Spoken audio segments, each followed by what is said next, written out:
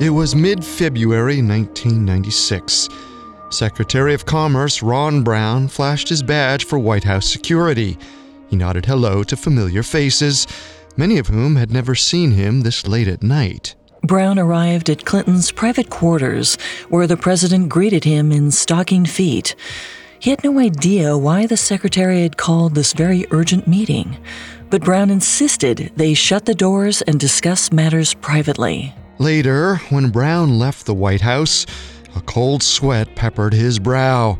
The anxiety from that discussion followed him home. Over the next several weeks, Brown's daughter, Tracy, sensed that something had changed in her father. The secretary was never a religious man, yet he started going to church, stowing prayers in his briefcase, and collecting gold medallions of the Virgin Mary. On March 29th, days before Brown was set to leave for Croatia, he begged his wife Alma to get out of bed. She was sick with the flu, but he needed her to come down to the bank with him. She had to sign off on a new mortgage for their home. Alma asked if it could wait until his return. He insisted it couldn't. Just a few days later, on April 3rd, a plane carrying Secretary Brown and 34 other passengers crashed into St. John's Hill, a peak just outside Dubrovnik's airport in Croatia. Brown's body was recovered that night. His religious keepsakes and prayers were found amongst the wreckage. The meeting with President Clinton had clearly made Ron Brown so uneasy, he turned to religion for solace. The question was, what did they discuss? And did it somehow lead to Brown's death?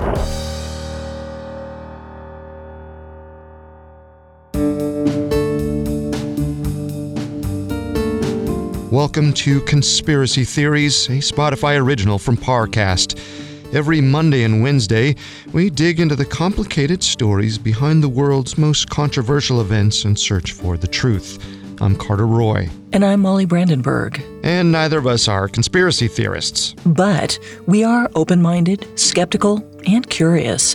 Don't get us wrong. Sometimes the official version is the truth. But sometimes it's not. You can find episodes of Conspiracy Theories and all other Spotify originals from Parcast for free on Spotify or wherever you listen to podcasts. This is our second episode on Ron Brown.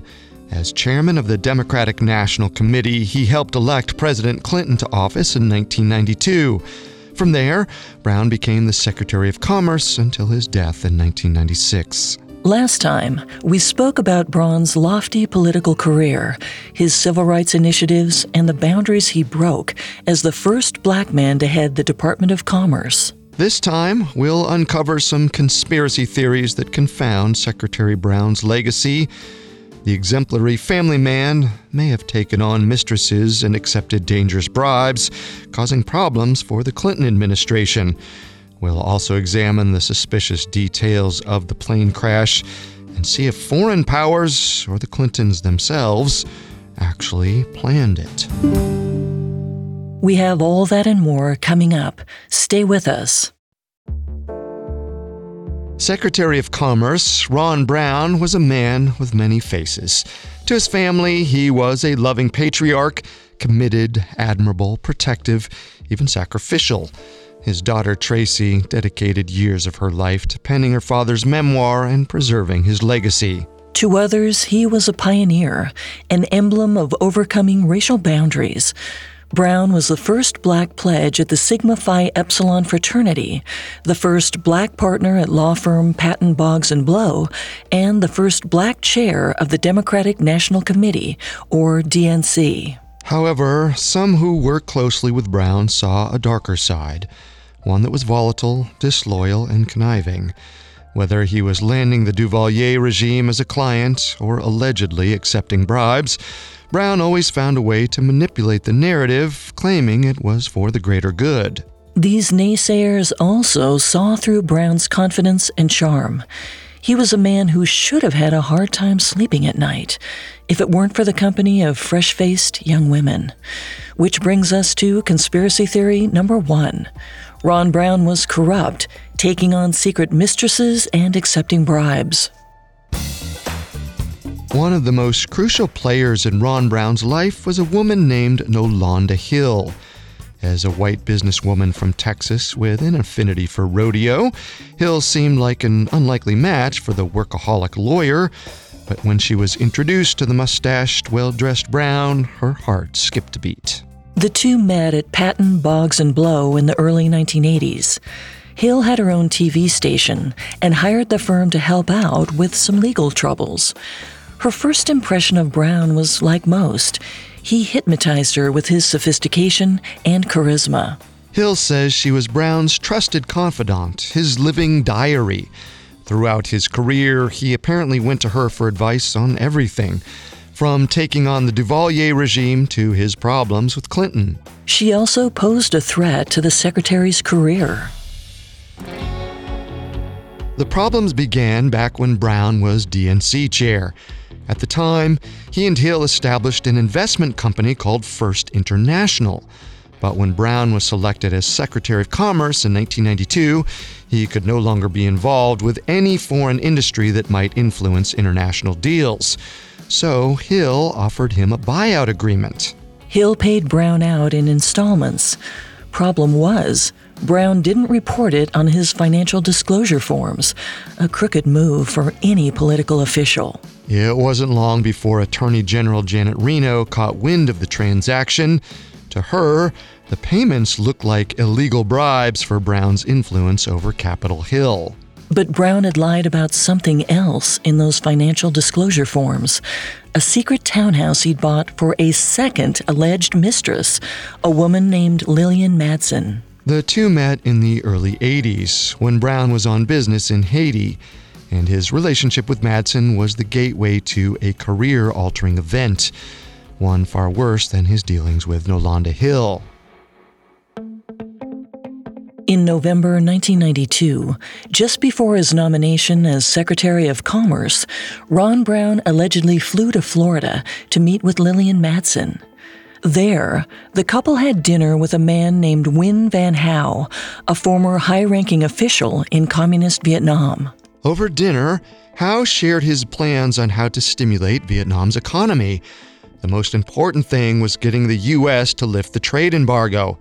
Lucky for him, Brown had sympathy and experience when dealing with questionable regimes. According to author Jack Cashill, Brown offered to be the exclusive lobbyist for the communist nation.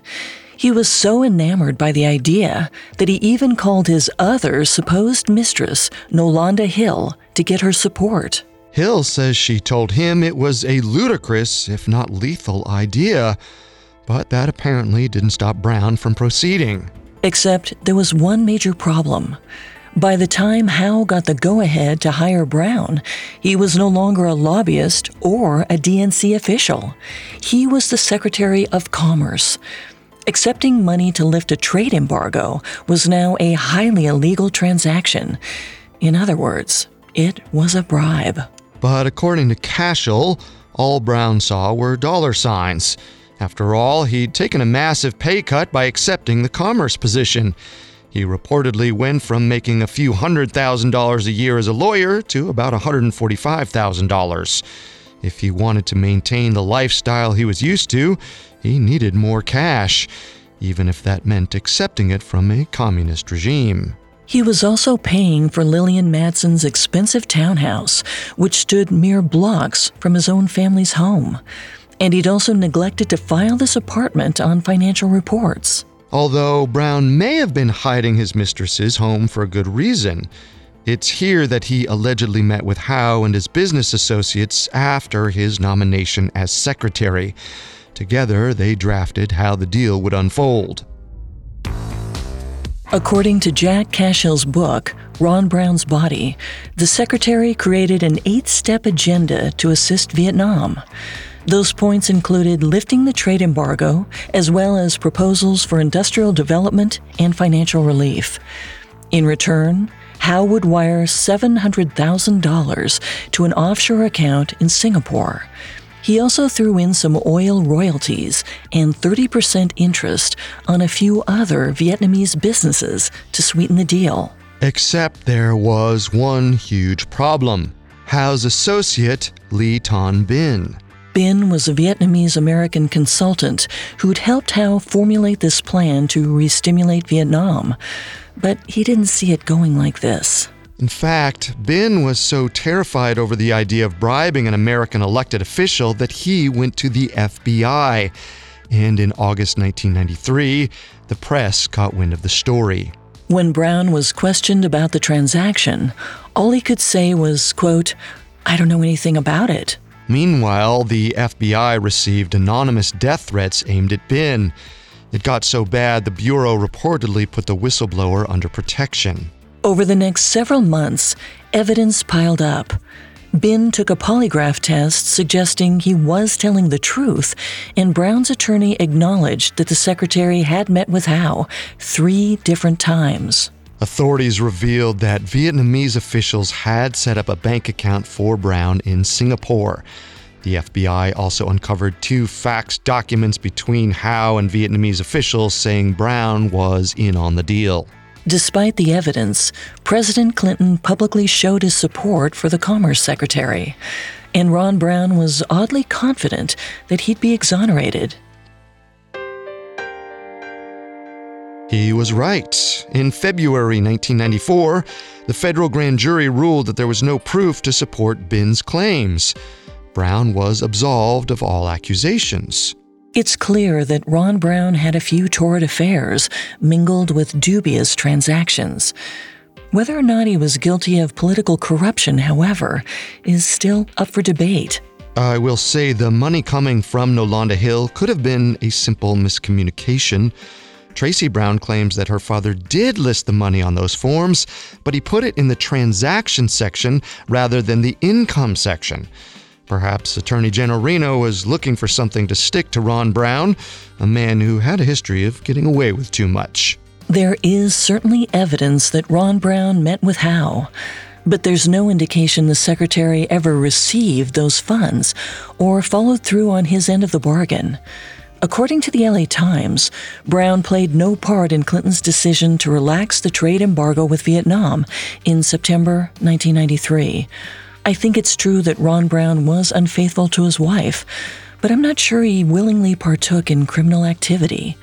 So on a scale of 1 to 10, with 10 being the most likely, I give this theory a 4. I agree. Now, after his nomination, Brown wasn't making nearly as much money as he had at Patton Boggs and Blow, and may have been looking to increase his income. And he was a pro at negotiating his way out of difficult situations.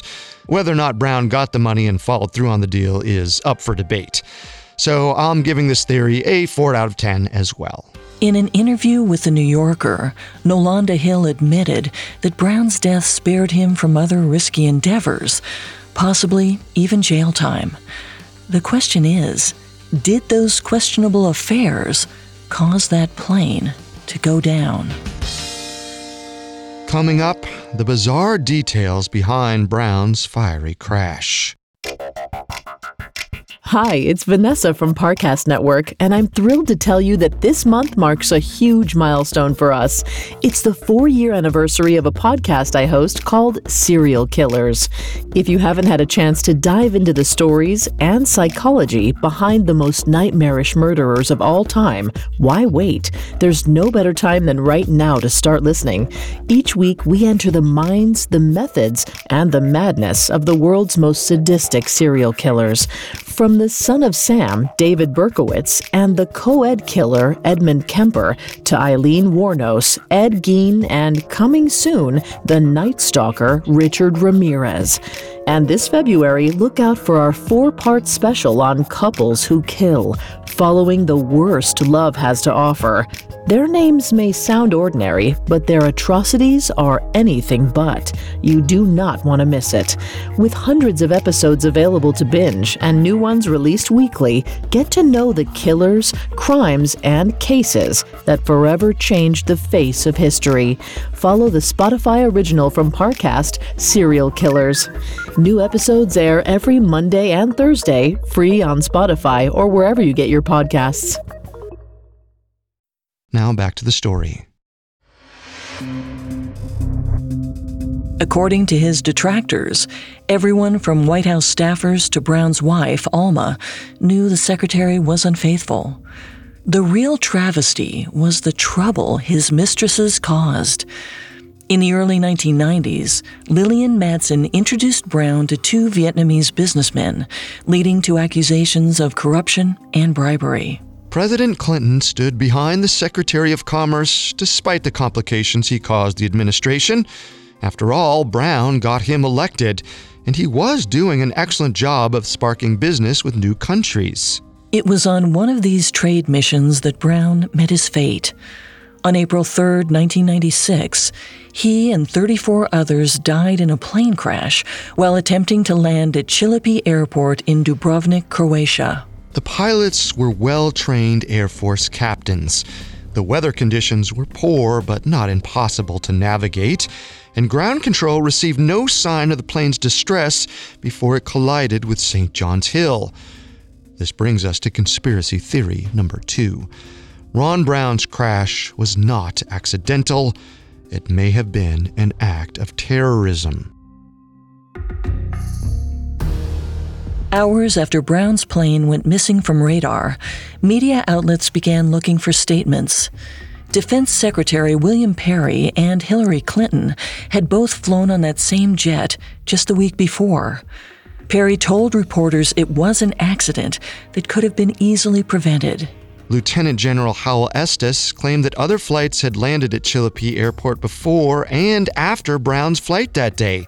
They had zero difficulties.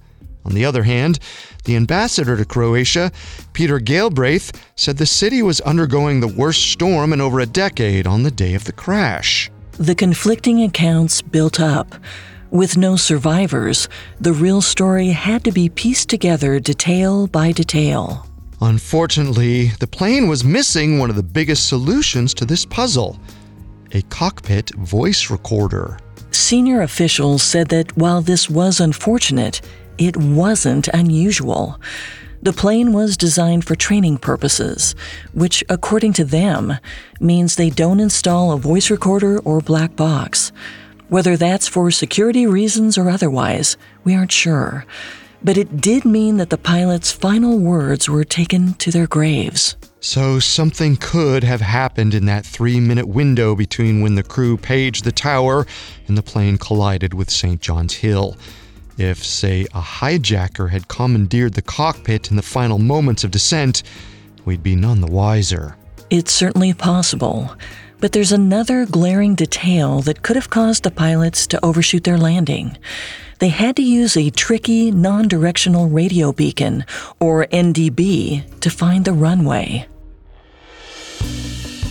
Unlike modern systems that offer specific directional information to airplanes, NDBs emit a radio frequency. It's like a Morse code that helps guide the craft to the landing strip. It's a complicated system for a pedestrian, but not for Air Force pilot Ashley Davis, the captain of that flight. He'd recently been tested on this kind of approach and was marked proficient in his use of NDBs. So it wasn't his lack of knowledge that crashed that plane. Rather, someone may have sabotaged his landing deliberately through a process known as meakening. During World War II, Germany used radio signals like these NDBs to guide their bombing efforts. They proved successful even in the worst weather, but the British found a way to thwart these efforts. They jammed the Nazis' radio waves. They also copied the signals coming from these beacons to lead the Germans astray. The enemy wasn't sure which signal was theirs and which was the imposter. They were guided off their course and ended up dropping bombs on desolate land rather than city centers. The British coined the term meakening, or masking the beacon. Today, pilots are taught to look out for this disruption when dealing with non-directional beacons, but it's hard to spot. Jack Cashel, author of John Brown's Body, spoke with many airline pilots and flight instructors who agreed Brown's plane could have easily been a victim of meakening, leading the pilots on a crash course with St. John's Hill. Even more suspicious details came to light days after the crash. On Saturday, April 6th, a maintenance chief responsible for the airport's navigation system was found dead. His name was Niko Yurkewicz. It appeared that Yurkewicz had shot himself, a suicide over a failed romance, according to the New York Times. But Cashel thinks that's a convenient excuse. The 46-year-old technician wasn't working the day of the crash, but Cashel believes he was involved. Yurkewicz may have known exactly how to mast that beacon and may have been approached by someone to do so. In fact, Yurkewicz might have been out of office that day because he was tinkering with that NDB, just as Brown's plane was coming in for a landing. The Air Force may have wanted to seek Yurkewicz for questioning, but before they got the chance to bring him in, Yurkewicz was found dead with a bullet through his chest. Suspicious timing for a heartbroken suicide. Or someone did the deed for him, as in the same people who asked him to tamper with the beacon. There are a couple of groups to consider when looking into Brown's plane crash. For starters, it happened less than 5 months after the Dayton Accords were established. This was a peace agreement ending a 3-year war, one negotiated between Croatia, Serbia, and Bosnia. The United States played a critical role in overseeing these accords. They even inserted American troops in Bosnia to maintain the peace after it was signed. But it was a move that angered Muslim guerrilla fighters. Any group looking to upset these Dayton Accords could have benefited from crashing a plane full of American diplomats. It would have sent the message that they were not going to stand for the U.S. intervening in their affairs. And if terrorists did crash Brown's plane, it would be in America's best interest to cover that up. If word got out, the United States would have to intervene with military force, undoing the diplomatic progress they'd made in the region. This is something Clinton would have wanted to avoid, seeing as he was up for re-election that year. Even the First Lady showed extreme caution when she and her daughter, Chelsea Clinton, visited Bosnia. Their trip was just 9 days before Brown's trade mission. Hillary and Chelsea had to wear body armor and sit in a reinforced cockpit, knowing that enemy missiles or snipers were a probable threat. Their pilot was also told to take a specific route to minimize risk. But a terrorist attack is usually deliberate. They want their work to be known. If Brown's plane was the victim of a missile or a hijacking, then Muslim extremists might make sense. But there was no indication that the plane was shot down or that anyone on board was a threat. Instead, the rogue beacon seems to have been the weapon of choice. And the terrorist theory doesn't explain why the Croatian government played a part in the cover-up. If you remember from Part 1, Dubrovnik wasn't originally part of Ron Brown's itinerary. He was supposed to meet with Croatian President Tudjman in Zagreb, until their government insisted on changing plans just 2 days before. But Cashel points to a press release from Tudjman on the day Brown died that suggests the president never left the city of Zagreb. If that's true, it means he had no intention of meeting with Ron Brown that evening as planned. Cashel writes that Major Rocky Swearingen at the North Atlantic Treaty Organization, or NATO, also claims that Croatian officials were uncooperative during their investigation of the crash. They gave NATO the wrong coordinates of the site and incorrectly told the U.S. Air Force that the plane went down over the Adriatic Sea. Also, the Croatian Interior Minister in charge of state security was the one to write off Yurkewicz's death as a suicide with no connection to the crash. And the person overseeing Yurkewicz's case was reportedly none other than Miroslav Tudjman, chief of intelligence and son of the Croatian president. Convenient, to say the least.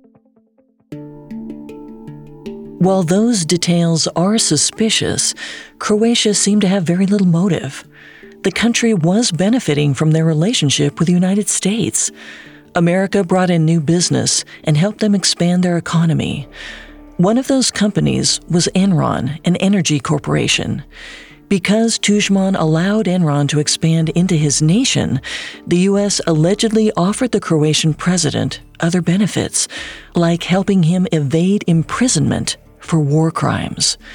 He wouldn't have benefited at all from killing a plane of American diplomats. That may well be true, but I'm still apprehensive about the crash itself. These were two very experienced Air Force pilots who were trained in using non-directional beacons. Even if the weather was that bad, other planes had no problem landing before and after the crash. I think the flight was sabotaged, which is why I'm giving this theory an 8 out of 10. I'm not sure we have enough evidence to rule out an accident. I'm no pilot, but I'd imagine those 3 minutes spent preparing for landing are crucial. Without a black box, who knows what really happened? Faulty instrumentation, a lapse in judgment. There's so much we'll never have the answers to. But do I think terrorists were involved? It's doubtful, which is why I'm giving this theory a 5 out of 10. Yeah, I understand your reasoning, but there's still one avenue we haven't explored. Perhaps the Croatians were doing someone else's dirty work. Someone who wanted to take a hit out on Ron Brown specifically, like the Clinton administration. Coming up, evidence suggests the U.S. president crashed Brown's plane. Now back to the story. The world was shocked when Ron Brown's plane crashed on April 3, 1996. Investigative journalist Jack Cashel spoke to a veteran flight instructor who insisted something had to have happened in that cockpit. The instructor said, with a day's training, even a novice pilot would know enough not to fly into a mountain. The plane didn't appear to be shot down or hijacked. So, provided you believe in some conspiracy at work, the most likely scenario was that the pilots followed a rogue beacon into St. John's Hill, a defense tactic used during World War II. And don't forget about the alleged .45 caliber bullet hole in Brown's head. Perhaps someone wanted all of this to look like an accident, someone with the power and contacts willing to do their dirty work and whose life or lives may have been less complicated with Brown dead. Which brings us to conspiracy theory number 3. The Clintons orchestrated Ron Brown's death. On April 10, 1996, Brown's family, colleagues, and important dignitaries gathered at Washington National Cathedral. There, they paid their respects to the late Secretary of Commerce. Amongst that crowd was Brown's supposed mistress, Nolanda Hill. That afternoon, an anonymous yet knowledgeable friend allegedly confronted Hill. He shared a detail about the crash site with her. Brown's body had been found 40 yards away from the plane, as if he was trying to escape. This reveal was just the tip of the iceberg. While some media outlets reported that all 35 passengers had died on impact, this didn't appear to be the case. Around 8:30 p.m. the night of the crash, a Croatian policeman discovered the bodies of 2 women lying near the tail of the plane. The passengers were both presumed dead, until an hour later, when one of them let out a moan. Shelley Kelly, a 36-year-old technical sergeant for the Air Force, was badly injured, but she was alive. Rescuers tried to airlift Kelly from the scene, but the weather made it impossible. She had to be transported back down the hill and taken by ambulance. Unfortunately, a Croatian physician pronounced Kelly dead on the way to the hospital. But others reported that she didn't die from her injuries. She had a slashed femoral artery. It seems someone couldn't risk the chance of Kelly sharing her story. Kelly wasn't the only one who may have survived the crash. On Easter Sunday, 1996, a woman named Kathleen Janoski watched as all 33 American bodies were unloaded at the Dover Air Force Base in Delaware. Janoski was a forensic photographer for the armed forces, and she got a first-hand look at Brown's cadaver. Despite the brutality of the crash, Brown's body was still intact. He had a broken pelvis, a few lacerations, and chemical burns, but in her professional opinion, nothing that appeared fatal. until she took a closer look at the secretary's skull. Brown appeared to have a .45 caliber gunshot wound in his head. Colonel William Gormley, the pathologist in charge of the examination, agreed with Janoski. It certainly looked like he'd been shot. But then Gormley made a very odd choice.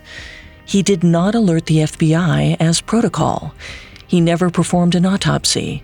He didn't even search for an exit wound. Instead, he had another lieutenant colonel return to the crash site. Gormley insisted they search for an object that could have pierced the same-size hole in Brown's head. A rod, a pipe, anything that might explain the wound. They found nothing. In the fall of 1996, Janoski learned another startling detail through a naval criminal investigator. Ron Brown's x-rays from the examination were destroyed. Janoski told Cashel that the investigator claimed the x-rays revealed a, quote, lead snowstorm, meaning they showed a cluster of metal fragments in his skull. Further proof the secretary had been shot. Brown's children never got a final look at their father. He was given a closed casket ceremony, but they were reportedly never told why. In fact, Brown's family apparently didn't even know about the alleged gunshot until a year and a half later. It seemed like someone powerful had gone to great lengths to keep the truth hidden. Like the President of the United States?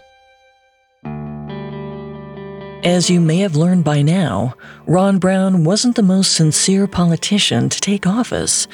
He created a lot of bad press for Clinton and jeopardized his chances at re-election. Many of the president's closest advisors suggested he replace Brown as secretary. But if Brown threatened to blackmail Clinton, the president had to know it wouldn't be that easy. Cashel describes Brown as the bagman for Clinton on numerous occasions throughout his career, but the public only caught wind of one of their schemes in early 1996, just before Brown's death. According to Nolanda Hill, the White House forced the secretary to sell seats on his trade missions. This was in exchange for donations to the Democratic campaign. Hill says the plan was actually Hillary's idea. Brown grew irate at having to become what he called a tour guide for the First Lady. Now he's having to do her dirty work as well. Brown also knew that the president had allegedly accepted campaign donations from businessmen in China and Indonesia, mainly because Brown helped to raise those funds during Clinton's campaign in 1992. Of course, only U.S. citizens and legal residents can make political donations. Taking money from foreign nationals is off limits. So perhaps the secretary had career-ending dirt on both Hillary and Bill, and he planned to use it to his advantage when he got desperate. According to Cashel, that time came in the fall of 1995. Brown's 30-year-old son, Michael, found himself in serious legal trouble. The Justice Department learned he donated over the maximum amount to Senator Edward Kennedy's campaign. Now, Michael was facing jail time and a $100,000 fine. Brown went to Clinton for help. According to Hill, on a cold February evening in 1996, Brown met the president in his private quarters and begged him to call off the dogs. But Clinton insisted his hands were tied. So, Brown used his bargaining chip. If Clinton didn't end the Justice Department's investigation, he'd expose the truth about the trade seats and the illegal donations. If the truth came out, the president could kiss a second term goodbye. Maybe he'd even go to jail himself. Clinton probably wouldn't have appreciated being threatened. If Brown was volatile, unhinged, desperate, replacing him wouldn't fix a thing. Maybe Clinton needed to silence him. Shortly after this meeting, Brown was told he'd be going to Bosnia and Croatia. Nolanda Hill had a bad feeling about the trip. She said this trade mission made 0 sense. First, the trip was ordered by the State Department, a branch that rarely interacted with the Department of Commerce. Second, it had been under a year since the Dayton Accords were signed. The war was still settling down. The cost of security would be through the roof. Not to mention, there were hardly any businesses willing to invest in those developing nations. Brown had to beg CEOs to come along on the trip. And while these trade missions were usually seamless, this one was disorganized. According to Hill, Brown asked Clinton if he could find someone else to go in his place, but the president insisted that it should be him. The timing of Hillary and Chelsea's visit to the region was also curious. The two made a journey to Bosnia a week and a half before Brown. It was a last-minute leg added to their Greece and Turkey trip. In Hillary's book, Living History, the First Lady claimed they went to thank the troops and send a signal that the Dayton Accords were to be, quote, honored and enforced. But did it make sense to put herself and Chelsea in harm's way? Well, maybe she had some business to attend to regarding Ron Brown. There's no evidence Hillary met with a conspirator on that trip. But even Nolanda Hill found the whole thing suspicious. She noted that Brown was a nervous wreck from the moment he left his meeting with Clinton that February night until his trip to Europe in April. He started going to church and forced Alma to refinance their home. Maybe Brown knew he was in danger. He just wasn't sure how or when it would manifest. Jack Cashel suspected that if the Clintons were to blame, they likely conspired with Croatian intelligence, who may have tampered with the beacon to make it look like Brown's crash was an accident and nothing more. As we mentioned, the Croatian president was greatly indebted to the U.S. government. They'd helped broker the peace deal with Bosnia and spark trade in the developing nation. If they were in cahoots, it's possible that Croatian intelligence went to the scene early to put a bullet through Ron Brown's head. If his body was in fairly good shape, like Janoski said, they'd want to be certain he was dead. While the Clintons did appear to have motives for not wanting to work with Brown, assassinating him seems extreme. If Brown was the target, why take another 34 people down with him? I guess it's possible they bargained with Croatia to get rid of Brown, but maybe they weren't sure how the Eastern European country would get the job done, so given that it wound up being a plane crash that killed 34 other people, they would have done everything in their power to cover it up. Of course, this is just speculation, and we can't always trust what we hear. Case in point, after rumors swirled that Shelley Kelly died of a slashed femoral artery, a credible autopsy confirmed this wasn't the case. She actually died of a broken neck and internal injuries. Not to mention, if the president wanted to silence the secretary, it would have been so much easier to just give in to his demands up front and pardon his son, which is why I have to give this theory a 2 out of 10. I agree. The Clinton administration may have been threatened by the spiraling Brown. If he exposed the alleged trade deals and the relationship with Chinese business, it could be trouble for Clinton. But all of the accusations come from Nolanda Hill, and we have no way to know if she's a credible source. For those reasons, I'm giving this theory a 0 out of 10.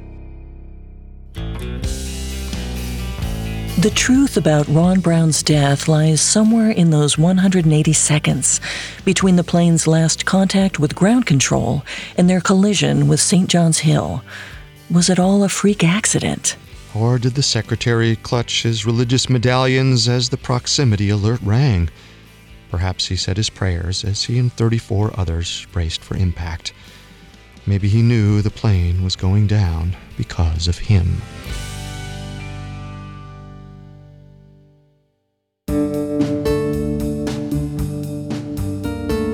Thanks for tuning in to Conspiracy Theories. We'll be back next time with a new episode. Out of the many sources we used, we found Ron Brown's Body by Jack Cashel helpful to our research. You can find all episodes of Conspiracy Theories and all other Spotify originals from Parcast for free on Spotify. Until then, remember, the truth isn't always the best story. And the official story isn't always the truth. Conspiracy Theories is a Spotify original from Parcast. It is executive produced by Max Cutler. Sound design by Dick Schroeder, with production assistance by Ron Shapiro, Carly Madden, and Travis Clark. This episode of Conspiracy Theories was written by Lori Gottlieb, with writing assistance by Nick Zwart and Allie Wicker, fact-checking by Anya Baerly, and research by Bradley Klein. Conspiracy Theories stars Molly Brandenburg and Carter Roy.